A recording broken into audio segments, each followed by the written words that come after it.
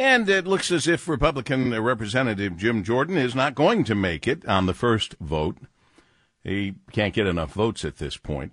In fact, 8 Republicans that they weren't expecting, 4 of them I think they were, but 8 voted no.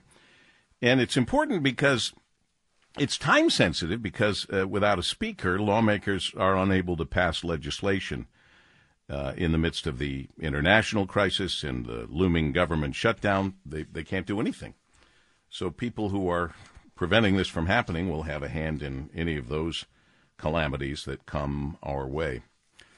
Meanwhile, we've got some issues out there that are going to affect us one way or another, whether it's for ourselves or a family member. What's happening in our hospitals, the staffing crisis in particular, the shortage of nurses in Michigan is the heart of a battle that's brewing in Lansing, where lawmakers may consider whether to pass legislation that would impose mandatory staffing ratios in hospitals. I already told you it's on the front page of the Detroit News. Nurses in hospitals at odds on required staffing plans. WJR senior news analyst Marie Osborne honing in with a closer look at both sides of the issue. Marie? And Paul, if you've been in a hospital in the last year, you have seen this problem firsthand.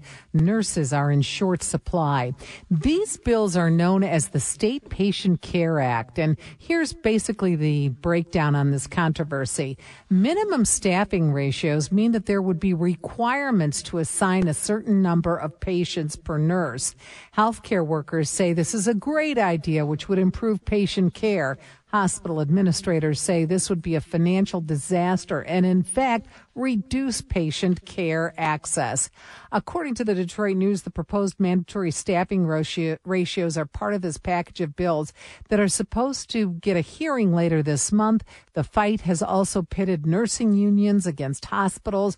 Democrats, who are labor-friendly overall, hold a slim margin in the state legislature right now. Under this proposed plan, mandatory overtime would be banned. All hospitals would have to make public their nurse-to-patient ratio. And here's an idea of what that would look like. In the ICU, one nurse would have 1 patient. In labor and delivery, it would be 1 nurse to 3 patients. If this passes, the Michigan Health Association says Michigan hospitals would have to hire about 13,000 new hospitals, and they say that would be near impossible due to the shortage of nurses. One possible look into the future of nursing, Paul, is a program from Trinity Health, which has started a virtual nursing system at some of its hospitals. The nurses talk to family members via video, helping them to fill out paperwork and other routine tasks. The virtual nurse, though, would work with a direct care nurse on site. And also, we should say the bills have received bipartisan support. They're backed by the Michigan Nursing Association, but opposed by the Michigan Health and Hospital Association. Look, for a very long time, we've had to deal with nurse burnout. We're starting to see that in doctors as well. For a very long time, we've heard from nurses that they're overworked, that they have way too many beds assigned to them to be able to really do the job they've always wanted to do as nurses. This is a calling, not just a job. And they're getting burned out, and they're concerned about patient safety. They get tired, they're worn out, they're concerned that they could potentially hurt a person that they've been entrusted to care for. And then we have the other side that is saying, well, but we can't afford to have the proper number of nurses. So it's a big, big problem waiting to blow up, don't you think? Oh, absolutely. And you can see both sides of this argument.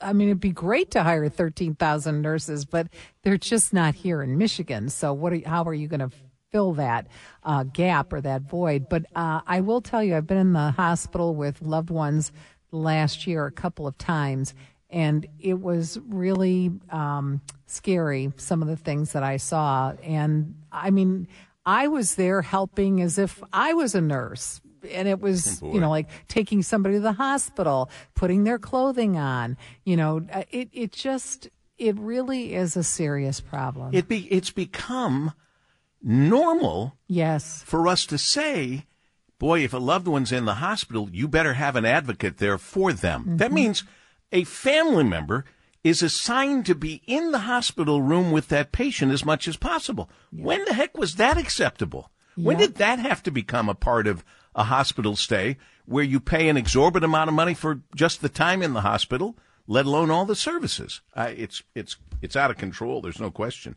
And here's the other thing. You said, how do they fill the gap? Well, somebody came up with the idea of traveling nurses. Yeah.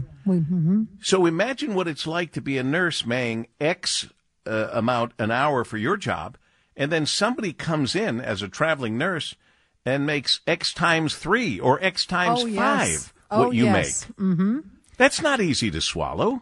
Nope. I know a couple people who do that, and they've made a very, very good living. They're young, they're single, they can do it, and they love it. But what you just described is very true. You've got one person, and look at the auto industry right now. They're fighting against that very thing, that you have one worker making one thing and another one doing the same job making another amount of money every hour. So they're fighting it in the auto industry.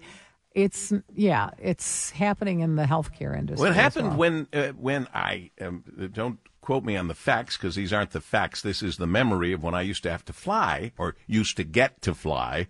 Kim's training. I used to get to fly to New York every week. I'd work Monday through Friday at WABC, Saturday and Sunday at the beloved WJR for my hometown. I used to fly, and it was easy. It was a quick trip. But then I think it was Northwest, could have been American way back then, bought another airline. And the baggage people working side by side found out that there was a vast difference in what the hourly wage was for the people who worked for either Northwest or the airline Capital or whoever it was, Republic, whoever they bought. And then they started protesting and taking luggage and pulling the luggage tags off and throwing them in the middle of the luggage area. Now, that didn't affect me because I always did carry on. You wore the same clothes for 3 or 4 days. Who knew? I was in 2 different states. Who knew? But the point is, people don't like working side by side, doing the exact same job and not making the same amount of money. And you're right. We're seeing it right now in the auto industry. And then there's another story under the opinion section of today's Detroit News, where a Patrick Crane, MD, DNP, RN, boy, he's got a lot of letters, from the Michigan Council of Nurse Practitioners, under the headline, Nurse Practitioners Deserve Full Practice Authority. So now where do you draw the line? I mean, it takes a lot to become a nurse or a registered nurse. I presume not as much to become a nurse practitioner. And then what does that do to the people who went the extra mile to become the registered nurse or whatever? I mean, there's a lot going on here. This industry is really going through monumental changes. And they can, and very well may, affect each and every one of us, and not in a good way. Exactly. All right, Marie, always a good job, as always. WJR senior news analyst Marie Osborne, as we continue with Paul W. JR.